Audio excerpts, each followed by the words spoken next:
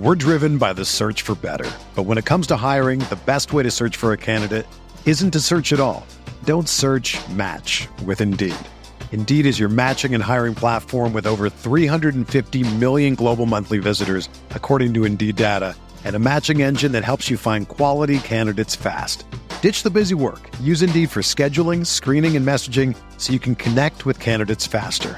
Leveraging over 140 million qualifications and preferences every day, Indeed's matching engine is constantly learning from your preferences, so the more you use Indeed, the better it gets. Join more than 3.5 million businesses worldwide that use Indeed to hire great talent fast. And listeners of this show will get a $75 sponsored job credit to get your jobs more visibility at Indeed.com/Blue Wire.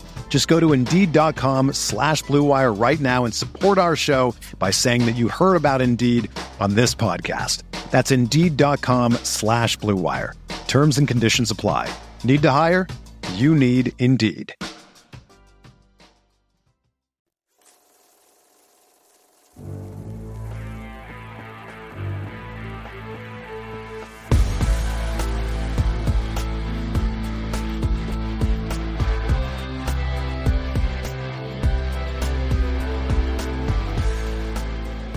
What's up, everybody? Welcome into your Wednesday, January 31st episode. We have a pretty good show for you lined up on the OBR Film Breakdown. I'm Jake Burns here with Andrew Spade.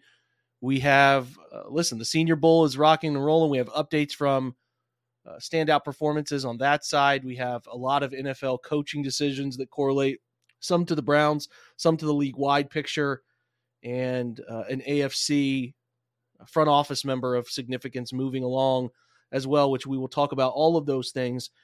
Before we do, a couple things I want to hit on, which is every day I want to hit on something Ken Dorsey. We'll talk about that in just a moment as we learn more and more about who he is as an offensive coordinator, what he's bringing to Cleveland. But listen, Andrew, as we start, I gotta get from you the Oppenheimer view. Most people who come to this podcast for a long time have maybe fast forward through this. I don't know, whatever your prerogative is. No, people have been waiting for this for a week. Well, I'm a big Nolan guy, and I always like opinions on his stuff. And I've been peer pressuring you for a significant amount of time to get this movie consumed. Mm-hmm. You did the right thing, which was break it up a little bit, even if it was unintentional. Yeah, you did the right thing. And even in the movie theater, it's like, whew, I could really use a restroom break. Wonder how many people had some Gatorade bottles sitting on the floor, right? Probably frowned upon in the movie theater. What do you think? Yeah, I think that's generally considered bad form. I did not have to resort to tactics such as those, thankfully. Was able to consume the entirety of the movie from my own home over the course of a few days. Life stuff got in the way a few times, but I got it finished last night, and I'm very happy to report that it's a good film. And I think that the stuff around the actual story of the bomb being built is interesting, just from like a sort of ticking clock aspect, right? Of how are they going to get this done? How are they going to bring all the materials together? That I understand the desire to tell that story, while at the same time telling the story of how his public reputation was sort of smeared by this conniving Washington D.C. guy, and I understand the benefit of that in terms of humanizing Oppenheimer, because I think if you just talk about the bomb part, it doesn't maybe make him look the best. Overall, that was the part of the movie that I was drawn to more, because it's one of the great historical accomplishments, even if it ultimately didn't really do much good in the world. But then like parsing the entire conversation about ending a war versus letting it prolong, and how you weigh different lives and all of that is also a really difficult and thorny conversation. I think that part of the movie was really well done. I think that there's like a conversation about the necessity of telling that later story again to kind of humanize him and make him a little bit more of a sympathetic character, because he went through adversity post-war, taking the stands that he did. I don't know. I think it is tough to tell a nuanced story about a guy who is responsible for inventing the atomic bomb, right? Like, Yep. It's really hard. I find myself as I'm watching like the Masters of the Air or whatever to think like, will we ever run out of like World War II? At what point do we cross the threshold of like old war movies and TV shows? Like when it's just too much. It's been going for too long. I mean, you're driving like the comic book stuff was driven around the Second World War. Like I understand it was a pinnacle in American achievement to get that war as a victory, but like we're in 2024 and we're still making movies about this war so long ago. So I don't know if it's just like nostalgia stuff. Like they just really love telling these victorious stories. And, I obviously know that they don't tell many stories about the conflict in Vietnam or Korea, obviously. The volume is quite a bit different there. So I don't know. I just kind of find it interesting. And the story of Oppenheimer is great. And I enjoyed the acting. I thought Robert Downey was phenomenal. Incredible. Yeah. A bunch of really good performances, a bunch of like, oh, I didn't know he was in this when I originally saw it. You know what I mean? So yeah, they nailed it. They did. The acting really was great. It was great. It's just, how many of these are we going to keep going back to? No, I hear you. I hear you. I mean, it's definitely an area of interest for me, but I do think it's a fair question to wonder at what point those stories do kind of get a little bit. It's not even so much that they're not interesting; it's that it's less relevant, right? I mean, because at this point now, you would struggle to find people that were not that were alive, but that were adults that were involved, those sorts of things, right? There are not a lot of World War II veterans. How many World War II veterans are still living? It's got to be a small number. It's got to be a small number. It's getting there. It's 120,000 are still alive today, roughly. This was, I don't know when that's published, but nonetheless, it is getting smaller. I don't know, man. I do think there'd be some more relevant stuff because I'm looking at that and I'm like, okay. So we're going to, kind of glorifying that generation over and over and over and over again. Well, it is like what you said, it was a pretty good victory for the U.S. to get. So like, if the Browns beating the 49ers this year was like a real important win for the culture, I think you could kind of say the same thing about the U.S. winning World War II. Pretty strong win for the culture, right? We're kind of in some ways maybe coasting on that reputation, but I don't want to get too far off track here. Yeah, we're off in a different area here, but I don't know. I mean, the stuff is fine. I mean, it's consuming Oppenheimer was good. I mean, I think telling the story of that bomb and is very relevant to what happens with the Cold War and kind of where we still are. Definitely. But it's like, man, they keep going back to the World War II thing. Going to keep doing it? How long are we going to keep doing that? Okay, so we're still doing it, and we'll see if that shifts. They just make fun of, like, I know serious filmmakers are like, they mock the comic book stuff. Right. And it's like, kind of keep going back and telling stories from World War II. Yeah. Probably a few too many times. Maybe. Well, you're talking about 80 years at this point, right? So it's wild. It's getting further and further in the rearview mirror, but you're right. There's a struggle to find other stories that are as compelling from more recent history. So yeah. And typically tend to stay away from ones that make Americans look like awful people. Right. Yeah. So those don't do as well in the box office. That's what I hear. All right. Anyway, we're going to talk about football too. This isn't like NPR or something like that. We tried to get out on a different tangent. Hopefully we didn't lose too many people, but let's talk about football. We want to talk about Ken Dorsey every day. I think the question I have come up with in my head is I've been consuming a ton of film, and I'll have more detailed insights by the end of the week. But I think the question that is sort of rattling around with the Dorsey hire is very simple, Andrew. Do you think Ken Dorsey was hired to help Kevin in the offense evolve, or was it a hire to help Deshaun Watson get back to Deshaun Watson?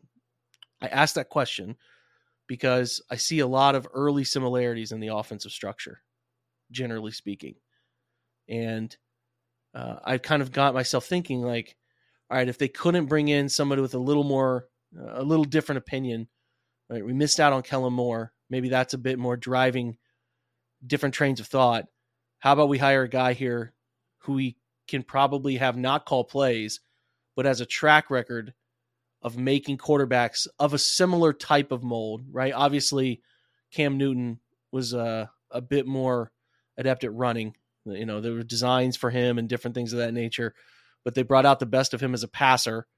And then we know he was the quarterback coach Ken was with Josh Allen from ground zero to what he has become. And then obviously the offensive coordinator. So there's a relationship there in the virtue of like a lot of people early in the career of Josh Allen kind of wrote him off. And now he's this perennial MVP favorite. So I find myself thinking, and this isn't like defining the season or anything. It's just, I'm wondering from a strategic standpoint, do we find ourselves thinking this OC hire was more, as we know more and more about Ken Dorsey and what his offense looks like, does it go down the path of helping, like the goal here is to help Watson become the best version of Watson, and that's what he's hired to do more than anything else? Or is he here to help rectify an offense and give it fresh perspective? And I think, Andrew, I lean toward the Watson side of things, but I'm curious your thought early on here. Yeah, I mean, I think the probably the genuine answer is both, right? But I think if you choose one, you lean towards the Watson thing because of the connections to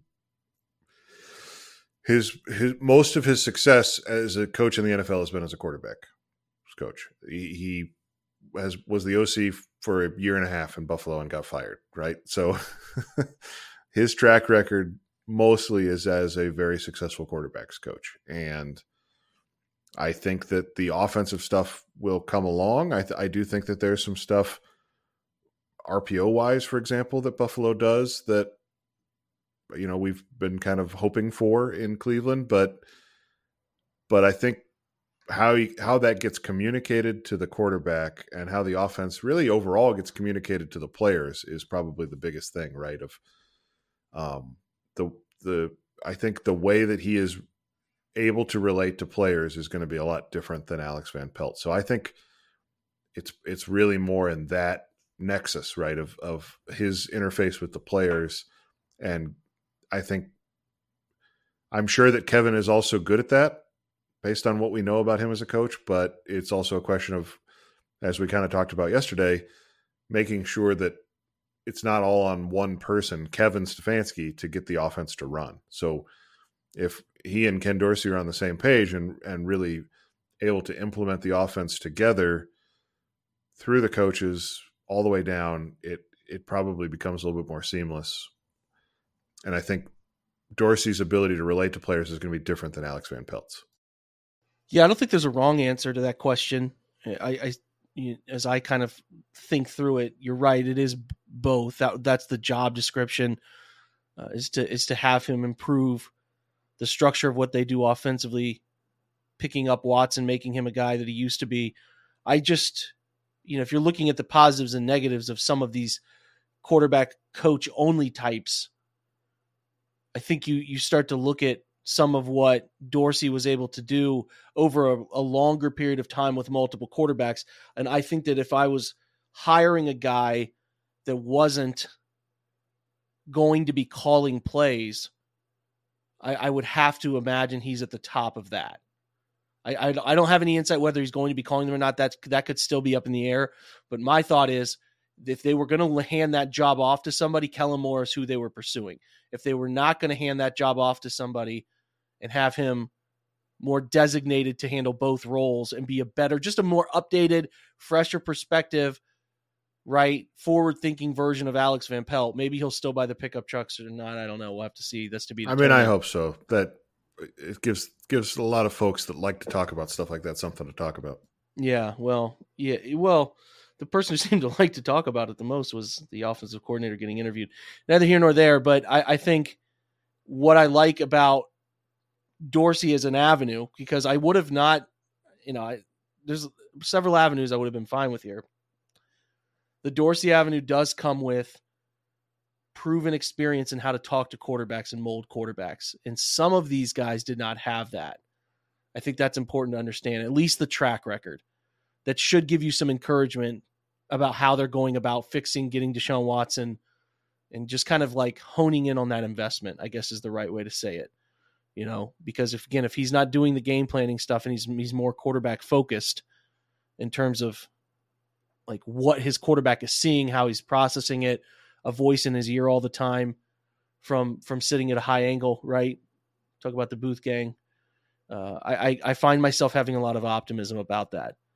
I think that's also what I talk to Buffalo people about, Andrew, is like, how would you like Ken Dorsey in the role of quarterbacks coach again? And all of them are like, we would love that. So I don't think it's a big deal to have him labeled as the offensive coordinator if he's not handling the game's play-by-play decisions. I actually have a feeling this could be a slam dunk type of hire to make that work, because I think that there might be some league-wide hesitancy based on, again, some of the things we said on yesterday's show about his ability to do it in game. I think there are a lot of game planners. There's not a lot of good to great game plan executioners, right? I think.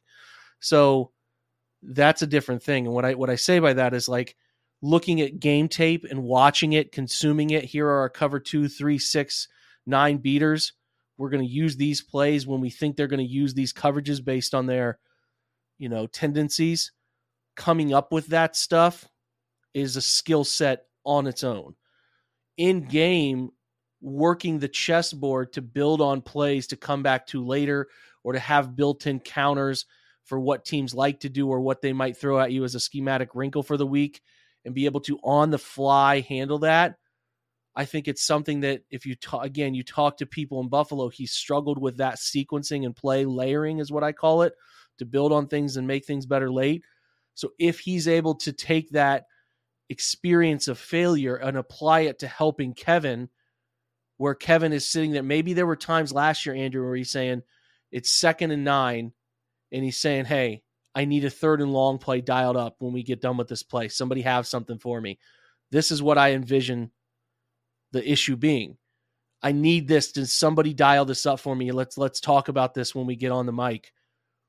He could have an answer. And I think there maybe were times where he wasn't getting the help he needed or advice or tips, because again, when you're calling plays, and I think even Kevin talked about this when he was hired, I recall someone resharing that quote about, like, calling plays kind of sucks because it's happening so fast. You're making so many split-second decisions. It's a lot of pressure on the play caller. So if you have somebody in your ear who can give you an answer, hey, drive is going to be open on this play, man. They're going to run cover 4, and it's a great answer to that concept. Let's high-low the weak side backer. He's not very good in this situation. If you have somebody giving you that, and then you can make a play call off of it, that is really helpful for Kevin. And the more I get removed from the decision to go with Dorsey, I understand the pursuit of more, which you and I are in lockstep there, Andrew, of a belief that they were pursuing him pretty heavily. The decision to land on Dorsey, I think it does give me, because of the intelligence and less pressure, an idea that those two could work really well together for having somebody on the headset to give him some answers. And I'd imagine, like, having Reese and Dorsey in the press box giving you vertical answers from above will be a dramatic improvement on what we have seen as far as helping Kevin in game.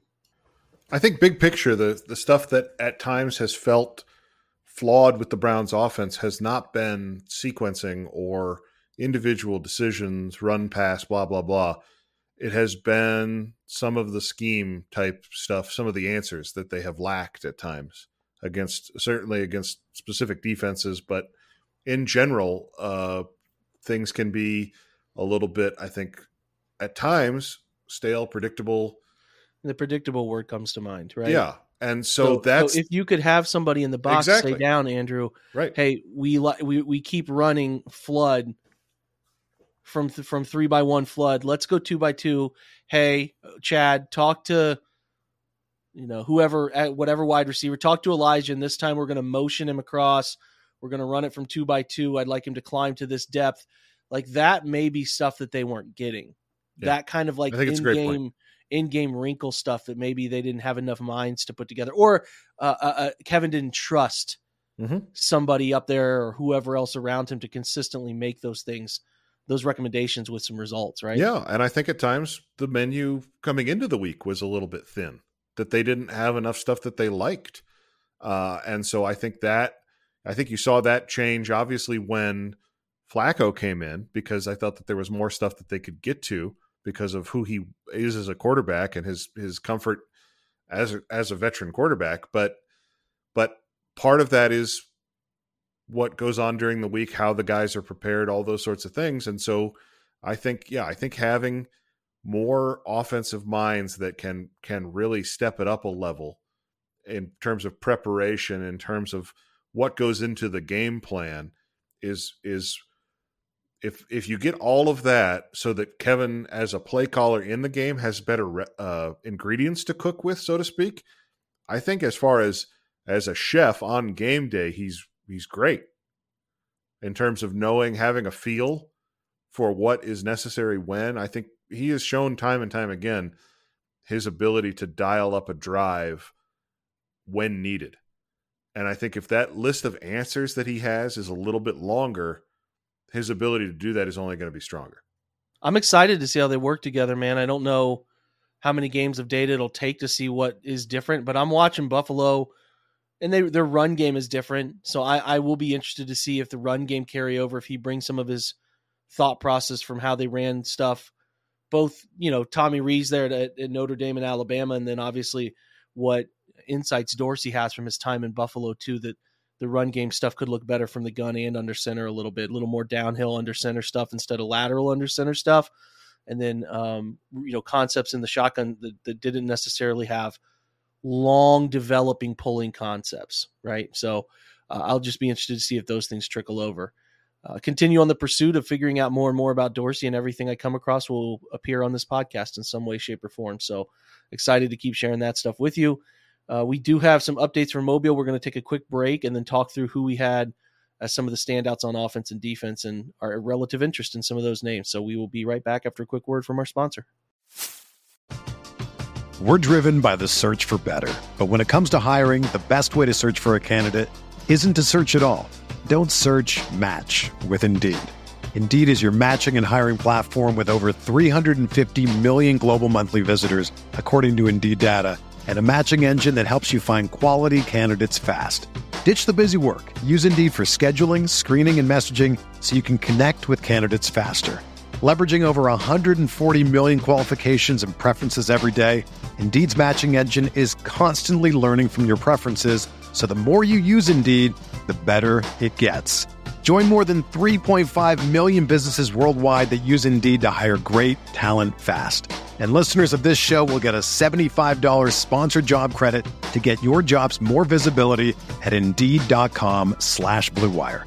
Just go to Indeed.com/Blue Wire right now and support our show by saying that you heard about Indeed on this podcast. That's Indeed.com/Blue Wire. Terms and conditions apply. Need to hire? You need Indeed. With everyone fighting for attention, how can your business stand out and connect with customers? Easy, with Constant Contact. Constant Contact's award-winning marketplace platform has helped millions of small businesses stand out, stay top of mind, and see big results fast. It's okay if you don't know much about marketing. Constant Contact's writing assistant tools and automation features help you craft messaging and say the right things at the right time. I use this to help write and send my email newsletters, and you should too. So get going and start growing your business today with a free trial at ConstantContact.com. Just go to ConstantContact.com right now. Constant Contact, helping the small stand tall. ConstantContact.com. Without the ones like you, who work tirelessly to keep things running, everything would suddenly stop. Hospitals, factories, schools, and power plants, they all depend on you. No matter the weather, emergency, or time of day, you're the ones who get it done. At Grainger, we're here for you with professional-grade industrial supplies. Count on real-time product availability and fast delivery. Call, click Grainger.com, or just stop by. Grainger, for the ones who get it done. Buying tickets to your favorite events should not be stressful, guys. Game Time is the fast and easy way to buy tickets for all the sports, music, comedy, and concerts near you. You can find them last minute with killer deals, and their best price guarantee helps you stop stressing over the tickets and start getting hyped for all the fun you've had. So why would you go Game Time? They have flash deals, last minute tickets. They're easy to find. Buy tickets for every kind of event in your area, specifically those Cleveland Browns. You get great images of the seats view which is awesome when you're trying to figure out how the stadium is going to look when you're trying to find that right ticket for the right price. And they have that low price guarantee and event cancellation protection, job loss protection, all of the stuff to help you protect your money, right? It's the fastest growing ticket app for a reason in the country. You get images of your seats, like I said, before you buy them. You buy tickets in a matter of seconds, and they're sent directly to your phone. All right. So you never have to go digging through your email to find something last second. It is always there. You can put them in your wallet app and make sure to have them up and ready to go. It's important to know you can download that Game Time app, which makes it extremely easy, very intuitive, very fast way to buy those tickets. Create an account and use the promo code OBR for $20 off your first purchase. Again, terms apply. Again, create that account, redeem the code OBR for $20 off. You can do so at gametime.co. It is not .com, it is gametime.co, but I would suggest downloading that app, taking advantage of the $20 off coupon using the promo code OBR. Download Game Time today. Last minute tickets, lowest price guaranteed. All right, the OBR is lucky enough to have Ian Valentino, formerly known as Ian Wharton, who had he had changed his last name recently. And anyway, Ian's been around the NFL draft for a long time, covered it, written about it, podcasted on it. And we were lucky enough to link up with him and have some insights. I know Pete Smith is going to be down there for us covering it live too. I think maybe another OBR staff guy will be down there as well. So we're going to have some on-site people in Mobile. And then we're lucky enough that the practice tape gets shared too, so you can go through that. There's actually some live stuff every day on the NFL Network that you can watch, practices and stuff like that.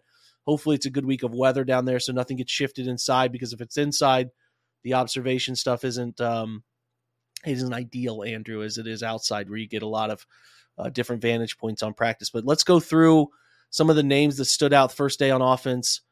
All right, first standout is Brendan Rice from USC. Played with Caleb Williams the last 2 years, kind of a bigger body, 6'2", 212 at the weigh-in. Son of Jerry Rice. That doesn't hurt, right? You know, just to have that background there. He is the younger brother of the two. I think, correct me if I'm wrong, Andrew, I think his older brother played in the Pac-12 as well, UCLA?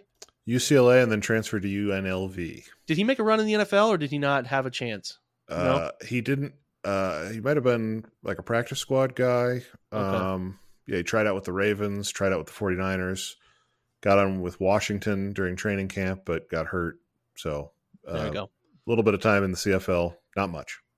Well, it'll be interesting to see if the Browns are after a guy of that size again with Cedric Tillman, right? You know, kind of more of that X receiver that we're talking about a little bit. So he says, Ian notes the fluidity is there to do some of the stuff that you want bigger vertical route tree runners to do, post crossers, kind of the vertical like flat line concepts, back shoulder fades. He can do a little bit of that, but jumping up draft boards a little bit, name to pay attention to. Roman Wilson, Michigan. You probably remember him from Michigan's playoff run.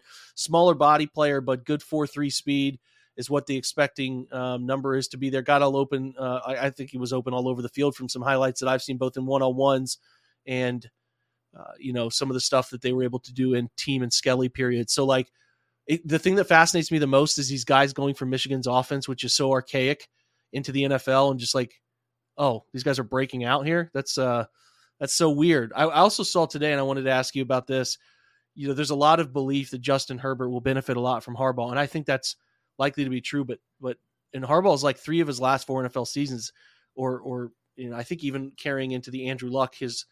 I think Luck spent 2 seasons at Stanford with him. I could be wrong on that, but they ran it more than they threw it. Like they're for sure. Jim is going to run it a significant amount. So the attempts for Herbert are likely to be down more than anything else, and taking stock in I don't know if Eckler goes back there, but taking stock in whoever the running back will be for the Chargers is going to be interesting. But in general, Andrew, that's one of the biggest things I'm fascinated with for Harbaugh is, yeah, I think you can bully ball the Big Ten, but I don't think you're going to be able to bully ball the NFL the way you used to back with the Kaepernick days and things of that nature. So how he evolves offensively as a play caller is really, really interesting to me, you know? So that's something I'm paying attention to. Anyway, back to Roman Wilson. You know, Browns need speed. He's going to have that, right? I think that's something they're going to be drawn to.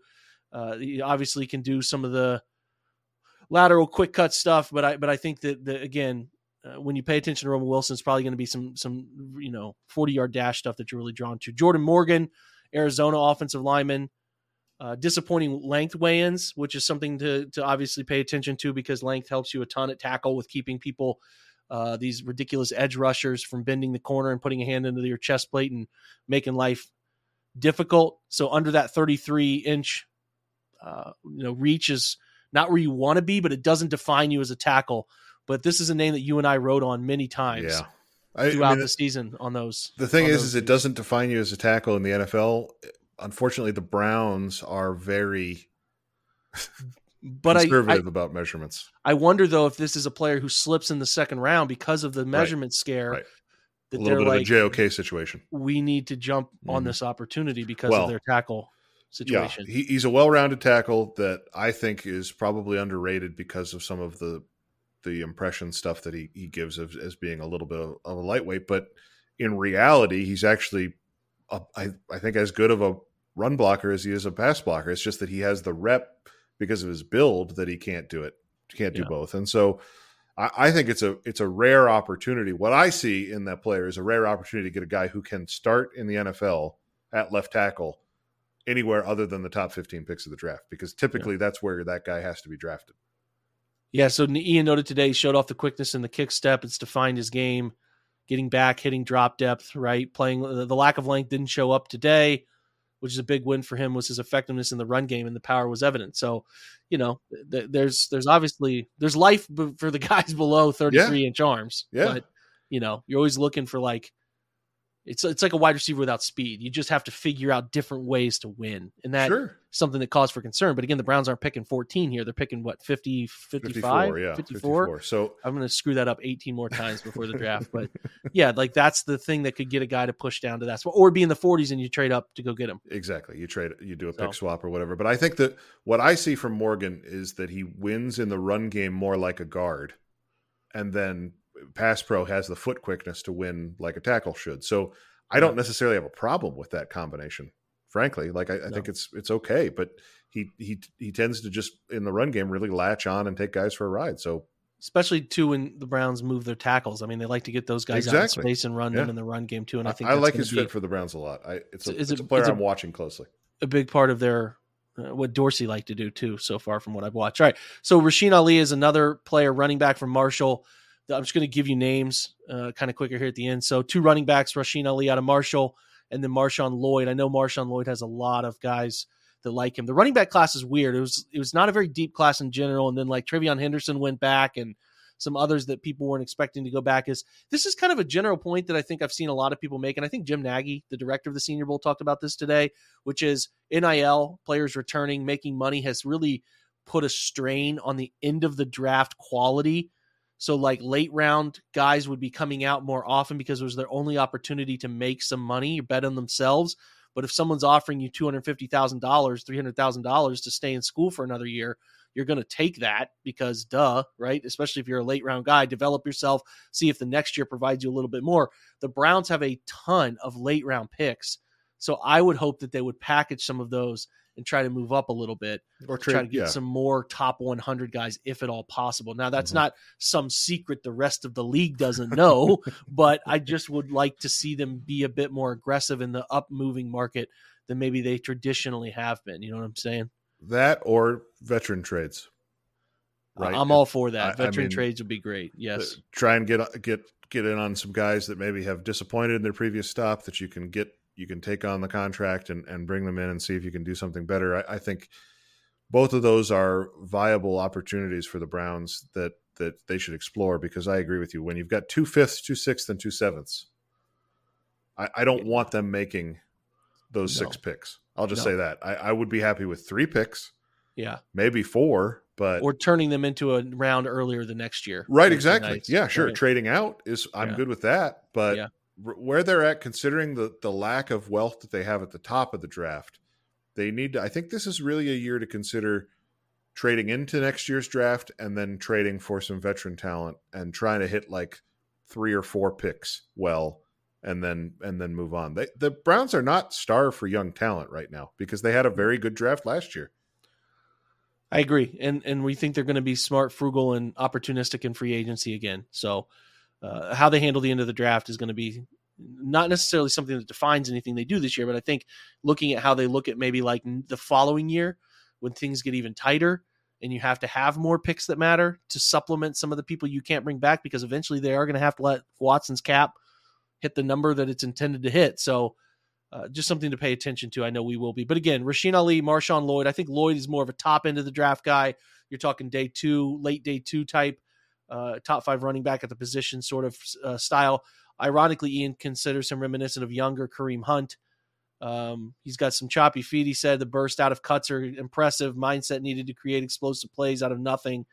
They thought that stuff was on display. All right, a couple wide receivers stood out today, worth noting. Ladd McConkey. Well, the Browns are the Browns are hunting for, in my opinion, a type of wide receiver. They have Elijah Moore for another year, so you don't need to define the future of your wide receiver room around what Elijah Moore can or can't do. But having said that, and the idea that he did have some moments at the end of the year, I think that really mattered. To me, I am not trying to replicate a smaller outside receiver, right? Like, go back and look at Elijah Moore coming out of the draft. There were like Antonio Brown comparisons that were happening. And I understand this draw to these two wide receivers on display today, right? Ricky Pearsall and Ladd McConkey. McConkey out of Georgia. Pearsall has been around a little bit, transferred around into his career at Florida. I'm not saying these guys are stuck in the slot types, but I would prefer to have some meaningful slot experience, because I think the Browns have been missing that. Like, playing Cedric Tillman in the slot has not been a worthwhile endeavor. He's not that player. You also tried to put Elijah Moore in the slot. He's not a slot player. So you have this paradox of types that don't really fit well together, and I don't think attack the field very well together. So I'm looking for somebody predominantly, not David Bell, who's like, oh, he can be a big slot, or Cedric Tillman, he can be a big slot. No, I would like someone who knows how to operate in the tackle box as a wide receiver and can make nickelback defense hell. Like, that's what I want. Mm-hmm. And you can get that in the mid to late rounds. Like, absolutely. You don't have to reach for that like crazy. So somebody of this nature, I don't know. I haven't studied Pearsall or McConkey, but like, I think that you're underselling the athleticism. The old adage of like the slot receivers are more quick than fast. It seems like McConkey can really run. He's got the straight line speed to match some of the foot speed stuff here. I don't know about Pearsall. I will say Ricky Pearsall made one of the best catches you will ever see in a college football game. If you want to find that, all you have to do is search Ricky Pearsall one-handed catch. It is pretty ridiculous. Sort of reminiscent to some of the best stuff you've ever seen from Odell Beckham going up the slide. He's going up the seam, and like the ball is on his back shoulder. If he's on the left side, he like reaches his right hand up and palms it, and it's really impressive. So I'm just saying Pearsall stood out today to Ian.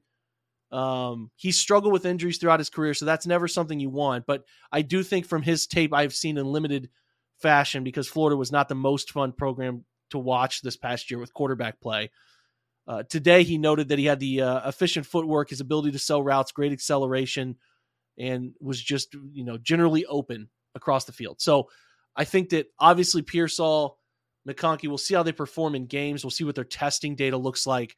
But some of these guys that you're flirting with at 54, what is it? This is something, again, I'm going to scoop 89. Where am I in the 80s? Or something like that. Like you just need to make sure that you're not like repeating types of players too many times, because I think you can get yourself in a position where I don't want them to like say we have to pick a type, because that's also dangerous, because you eliminate some talent when you do that. But I am a little worried about the Browns having a wide receiver group that meshes well together. I think that's a fair concern at this point, right? Yeah, I think that they have a bunch of guys right now. The thing about the Browns receiver room right now is that they have a bunch of guys that ideally are great depth options, right? That have some things that they do well, but are not really well-rounded players. So the need the Browns have is really at the top end of the draft, but of course they don't have a pick there. So how they address the type of player they need with their draft picks is really an intriguing question. One of the things that I've been watching, sort of paradoxically, when you watch the Senior Bowl, as much as you're like looking for guys that stand out, I'm actually also looking at guys that I know are good football players that struggle. Because does that impact their draft stock does that allow the Browns to get a chance at a guy that maybe they wouldn't have otherwise? The two names that I'll just mention, Xavier Legette from South Carolina and Tez Walker from North Carolina. Yep. Those guys both got a little bit of criticism today, and those are both guys that I know can play in the NFL. I feel pretty confident about that. So that is, as much as anything else, that's kind of the way that I think about it. But I agree with you that I think a natural slot receiver with more athleticism and explosiveness than David Bell is on my wish list. Do you think that they could put Amon-Ra St. Brown in the draft again? Could they, if they did that, that'd be great. You're talking like just a classic do-over situation? Yeah, well, we rename him something else, and then we could draft and be sneaky about it. Yeah, it's worth a shot because Anthony Schwartz, that one's gonna. That's just the guy I want. Like, he's not a blazing fast receiver, but everything else about what he does is so good, man. Right. So, and I also want somebody who's mad, who like I want to draft someone. Not that he has to be Trey Palmer from the Buccaneers, where he texts he tweets out every time he wakes up pissed off or whatever that is. It's kind of funny. But I'm talking like, I want a guy who says, I wrote down the 13 wide receivers drafted in front of me. Find that guy who's an absolute maniac, because those tend to seem to be the ones who work out a little bit. But we are going to stop this podcast right here. We've covered a lot from the offensive side of the football, between the Ken Dorsey information we wanted to go over today, and then obviously talking about what we learned from standout performances in Mobile. We are going to shift to a second podcast you'll have coming up a little later today, where we are going to break down the defensive side of the football in Mobile, who stood out there, some things to understand about the Browns' focus on defense in this draft, and then close with some around the NFL where some big names decided to stay in their locations in a surprising turn. The Steelers hired an offensive coordinator, and the Ravens just might be losing some important pieces. So plenty of great stuff to come in the second part of this pod. Check that out. Until then, we appreciate you being here, stopping by, listening to the OBR. Making that a part of your day is always a very appreciated thing. Rate and review the podcast if you guys can, and check out the OBR website for all the Senior Bowl coverage you need, plus much more about your everyday Cleveland Browns information that keeps you in the know about your favorite team. So again, thanks for being here. Be well. Go Browns.